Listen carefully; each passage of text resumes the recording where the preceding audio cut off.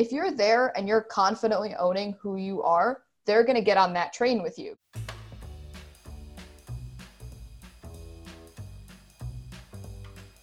Hi, I'm Cosmo Calloway. And I'm Eliana Stanford, and you're listening to Full Steam Ahead. Full Steam Ahead is a student-led podcast where we talk with thought leaders in the STEAM field to pick apart their origins in order to further understand the motivations behind their accomplishments and the hopes that they can provide fuel for the next generation of STEAM students. In today's episode, we're sitting down with aerospace engineer extraordinaire Harshini Sivakumar. Outside of Georgia Tech, where she's currently working on her bachelor's, Harshini is the 2020 Expansion Subcommittee Chair of the WOA Group, or Women of Aeronautics and Astronautics. And when she's not working in the Aero Make Aerospace, you can find Harshini public speaking surrounding topics of empowerment and advocating for gender equality and equity in STEAM fields. We're very lucky to have Harshini here with us today to discuss her journey to becoming the inspirational woman in STEM that she is. Welcome. Thank you so much for taking the time to be with us today. Thank you so much for having me.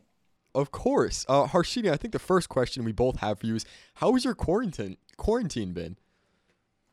It's been a little bit crazy. I've been holed up at my parents' house for March until school started, that's the longest I think I've been back there since college. So getting used to living with the family again, but overall not super crazy or stressful, just kind of getting through work. I had a virtual internship, which was a whole new experience, and not gonna lie, I'm very okay with having like dinner cooked and available when I'm done with the day. That's a great benefit of being at home. Yeah, for sure. I think Eliana and I both might experience that one as well. Yeah, and what about like hobbies? I mean, I know we have so much time now. Is there anything that you've taken up as a hobby? Yeah, so I actually started kind of getting into like the crafting world, and I've started to do these little like sewing kits. So Michaels and stuff sells these like Marvel and Star Wars little like people that you can make. They're like this big, and they're like just little things that you can embroider, which is pretty cute. Like, I don't have very much artistic talent, but I like crafts, so this is like a good low level craft for me. You brought up a little bit about like Star Wars and Marvel, and I know like my friends and I are pretty into that kind of stuff, and like a lot of people we've interviewed on the podcast have talked about like how they've gotten their start and how they've watched like Star Trek, and that inspired them that maybe they can also pursue a career in science. So do you have any of those examples or early memories of you being like, that's what I want to do? Yeah, I feel like when I was a really little kid, it kind of started with me watching the space shuttle launches way back when that was still a thing. My mom always tells the story about how I used to kind of sit under the kitchen table, pretend that I was in a rocket and we were about to take off. Like, so since I was a small child, this is definitely something that I really, really loved. And so I knew that, especially through things like Legos and all of that other stuff that kids get to play with, that engineering and kind of that hands-on STEAM field was something that I was really interested in. And rockets, airplanes, all that stuff has been fascinating to me since I was a kid. I still get like really excited to fly, and I feel like no one's excited to fly anymore. Yeah, especially with those $25 flights. Yeah. Oh yeah. So did you have any like mentors when you were growing up? I know both your parents were engineers. Did that kind of affect your perspective of STEAM or STEM? Yeah, I think both of my parents have been early mentors of mine and still continue to be mentors. They were always very clear on the fact that I could do whatever I wanted to do. And that really even started from not restricting me in terms of like what I did as a child. I feel like a lot of times children are put into boxes either based on gender or something like that when it comes to even like what toys you can play with. But along with the Barbies that I had little wrenches and screws and nuts and bolts to play with. So my parents were always very clear on the fact that like I could build and I could do what I wanted to do. And I've kind of taken that forward into a much more hands-on field, I think, because of the education that they've given me. I can totally relate to that. I just built an Apollo 11 lunar lander myself during quarantine, and I've always been a Lego person. But I know that experience is not shared by every single woman who wants to get into the science field, and I think we're very lucky in that respect. But is there any kind of adversity that you face maybe on a day-to-day basis, or like an event that sticks out to you in the past about like a challenge to getting into the STEAM field and kind of breaking that glass ceiling, so to speak? Yeah, I think one of the biggest that stands out to me is in college, I joined an aircraft design team called Design Build Fly. So our goal was every year we have a set of competition rules and we build a remote controlled aircraft that can perform whatever task they ask us to do, and we compete against a bunch of other schools in the country. So it's a really awesome program, really helped me develop my technical skills. But on the, once I really started to get into it, especially starting in more of a leadership position, I started to experience a lot more of the microaggressions and just the day-to-day, I'd say, casual sexism. And the one that sticks out to me the most is after I had gotten my internship offer last fall, I was obviously very excited. So I wanted to tell all of my friends that were there, and somebody responded with, "Oh, that's because you're a diversity hire." And in that moment, I was shell-shocked. People that know me know that I talk a lot, but in that moment, I did not say a word. I was so like, not defeated, but just confused as to why that was somebody's response. And, it's that moment kind of made me realize that there were so many little things that were happening to me that I was just choosing to ignore. And so once I started to stop, ignoring them and start talking with other women who had experienced this, I realized that it was not just me and it was not just, one person. It was a pervasive culture within that group. So actually me and 3 other women, we started working with our department's administration to break down that toxic culture and, talk to that group about the importance of allyship and the importance of, not being a part of a toxic environment. And so I think we're making really positive strides to the future. But there are definitely, I don't think I've experienced anything horrifically negative, but those little moments I'd say certainly add up. Mm-hmm. Yeah, and I think that perfectly transitions to a question I wanted to ask you, which is, how have you been able to, expand and promote growth between the chapters of WOA?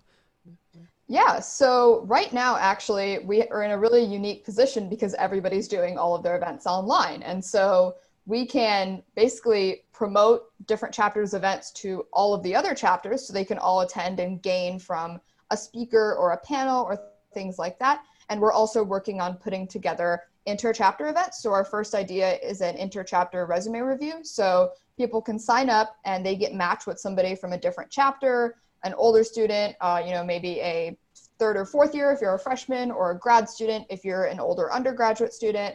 And you guys can take some time, sit down, and work through each other's resumes. And so you really get an interesting new perspective because everybody has their own career center, their own resources that they go to for resume help. But if you're at a school that maybe is lacking in career resources, you can gain that perspective from somebody else who has a lot of information on the subject. Wow.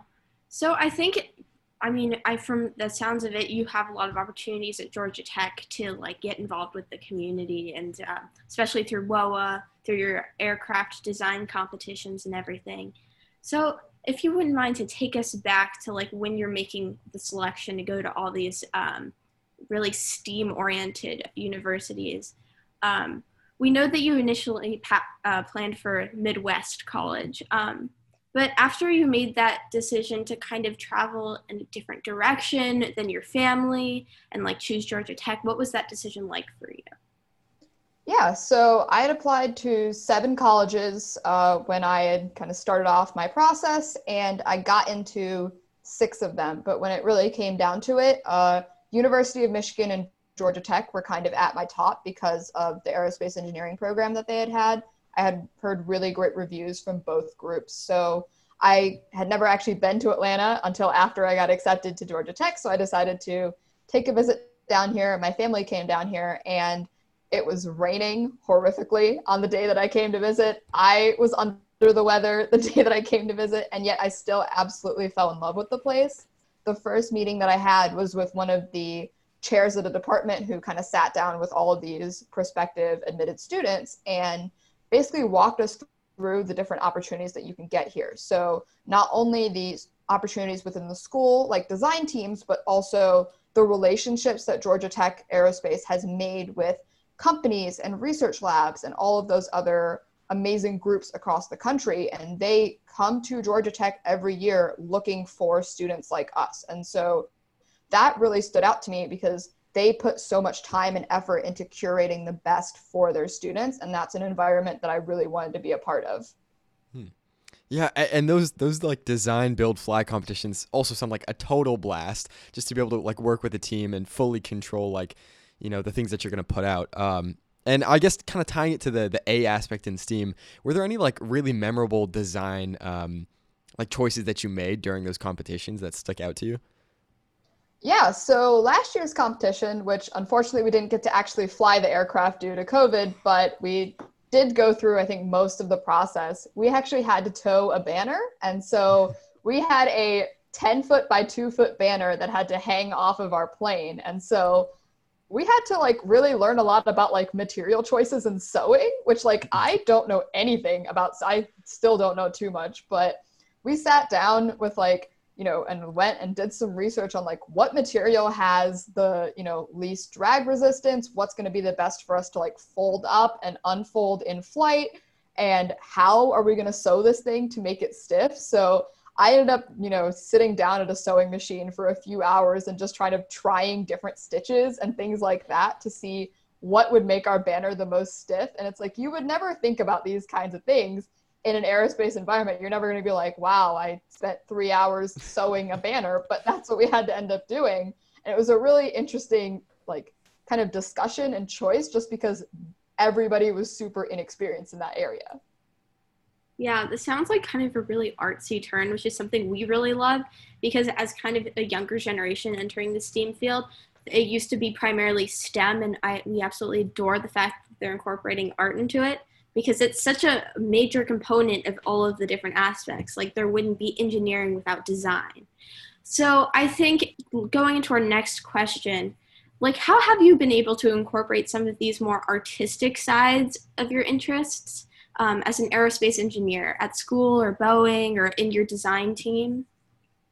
Yeah, I think the main place that I'd say I incorporate art is at my job at the Makerspace. And a lot of my job is just helping people understand how to manufacture different parts via either 3D printing or laser cutting or things like that. And it's not 100% about like structurability or anything like that. It is also, does it look nice? How's this going to fit together? How's this going to work? And so we get to have some really interesting conversations with users, not only about like how much load is your part going to need to take, but what kind of surface finish do you want? What kind of, how is this going to look? How is it going to interplay with other parts? And so we really are teaching people how not only to design for those basic requirements, but to design for an overall good aesthetic, so to speak. It's not entirely about just the, I need to be able to hold XYZ in my part. But the beauty of 3D printing, in my mind, is that you can continue to rapid prototype, which means that you can really focus on the aesthetic as well. When it came to things like metalworking or woodworking, you really don't have that many options. But even now with 3D printing, you have even just the basic option of color. Like, what color would you like your part to be? Which is really awesome, because we can now not only focus on manufacturability, but the design and the aesthetic. I mean, for sure. I think you can have a product and it works amazing, but if it's not aesthetically pleasing, then no one's going to want to purchase it. And personally, from my experience at like robotics competitions, for example, the most aesthetically pleasing robots, even if they didn't function that well, were so impressive. And the most well-organized, beautiful, like extravagant pits that people had, with lighting and mini fridges and everything, that just made your team look so much more legit and intimidating, which is a humongous factor when establishing yourself at these robotics competitions. It's kind of a nerd thing. It's kind of like sports with nerds, but I'm a nerd and I love it. So it's great. I really do think your ventures in like public speaking too are 100% kind of capture that idea of art and rhetoric. I think it's a crucial skill to be able to adequately articulate and express your ideas and your thoughts. And personally, I'm super interested in poli-sci and a little bit of comp-sci too. And I feel like poli-sci is kind of something where you really need to succinctly be able to communicate with the audience. So I was just wondering, with your own public speaking events, Are there any like tips or tricks or advice you can give with them?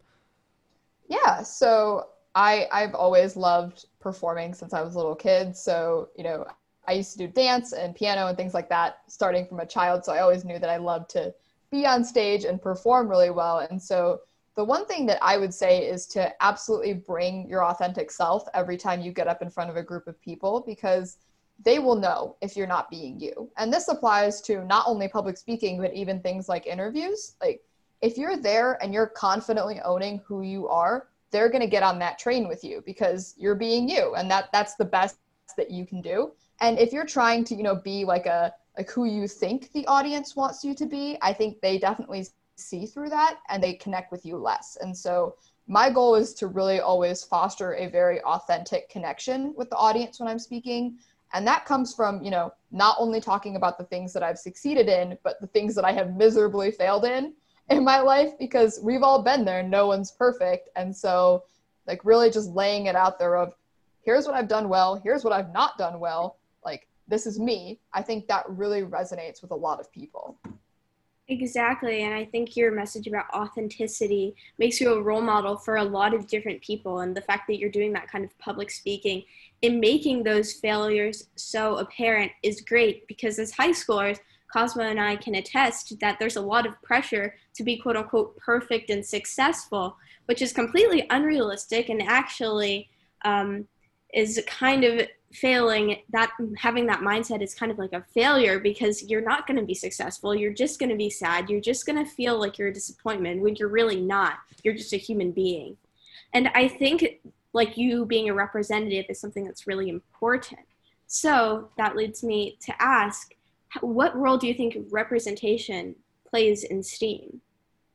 I think it is one of the most important things that we can do, especially as, people that are starting to enter college, enter the workforce for younger students. I remember seeing the astronaut Kalpana Chawla when I was a kid and being like, hey, she looks like me. That's really awesome. And I think everyone deserves to have that connection, not just people that are in the majority. And so when I look, even when I'm trying to figure out like what organizations I want to be a part of, what jobs I want to work on, things like that, looking at who's being represented and who's really speaking their truth and things like that are really important to me. And that was one of the things that drew me to WOA in the first place, was just how diverse of a group was working on this one common goal. And the idea that, equity and inclusion doesn't have to be just one group of people. It really does take a partnership between the majority and the minority to give everybody that representation that they deserve.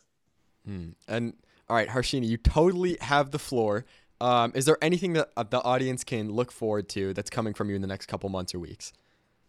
That is a good question. I'm working on a panel. So I will be on a panel this weekend, actually. And I think the main thing that I would love people to check out is a talk I gave pretty recently called Beating Burnout as a Woman in STEM. And it is on my LinkedIn. I have it like featured there because I think it went really well. But it's a talk that I gave at a hackathon a couple months ago. And I think it really covers my journey starting from the beginning of college to where I am now, dealing with imposter syndrome, dealing with going crazy and being really burnt out, and how now I am much more capable of growing myself sustainably, because I don't think we talk about that enough. I feel like we talk about like the millennial grind attitude and how you have to keep pushing every single day, but instead I think more people should be talking about pushing yourself sustainably, because it's not a sprint, it's a marathon. Exactly. That is so true. I'm definitely going to be checking that out for personal reference.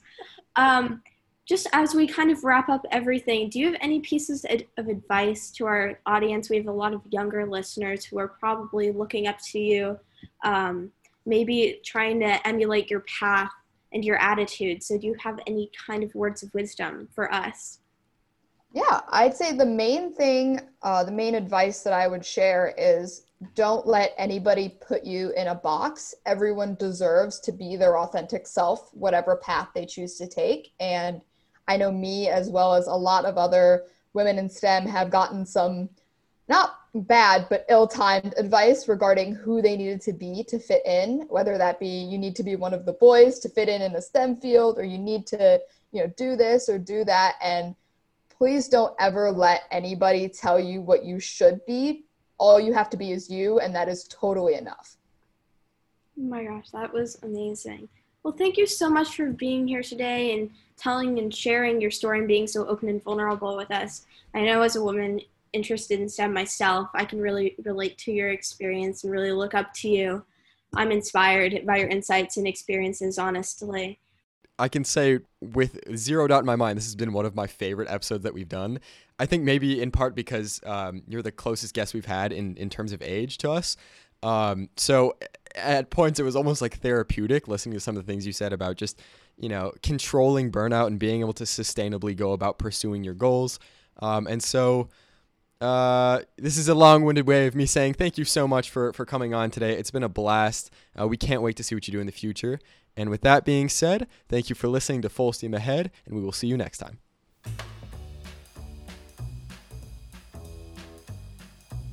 Be sure to follow the Full Steam Ahead podcast on Instagram for the latest info on upcoming guests, as well as Q&A opportunities, where we take questions directly from our followers and pose them to our guests, at Full Steam Ahead Podcast on Instagram.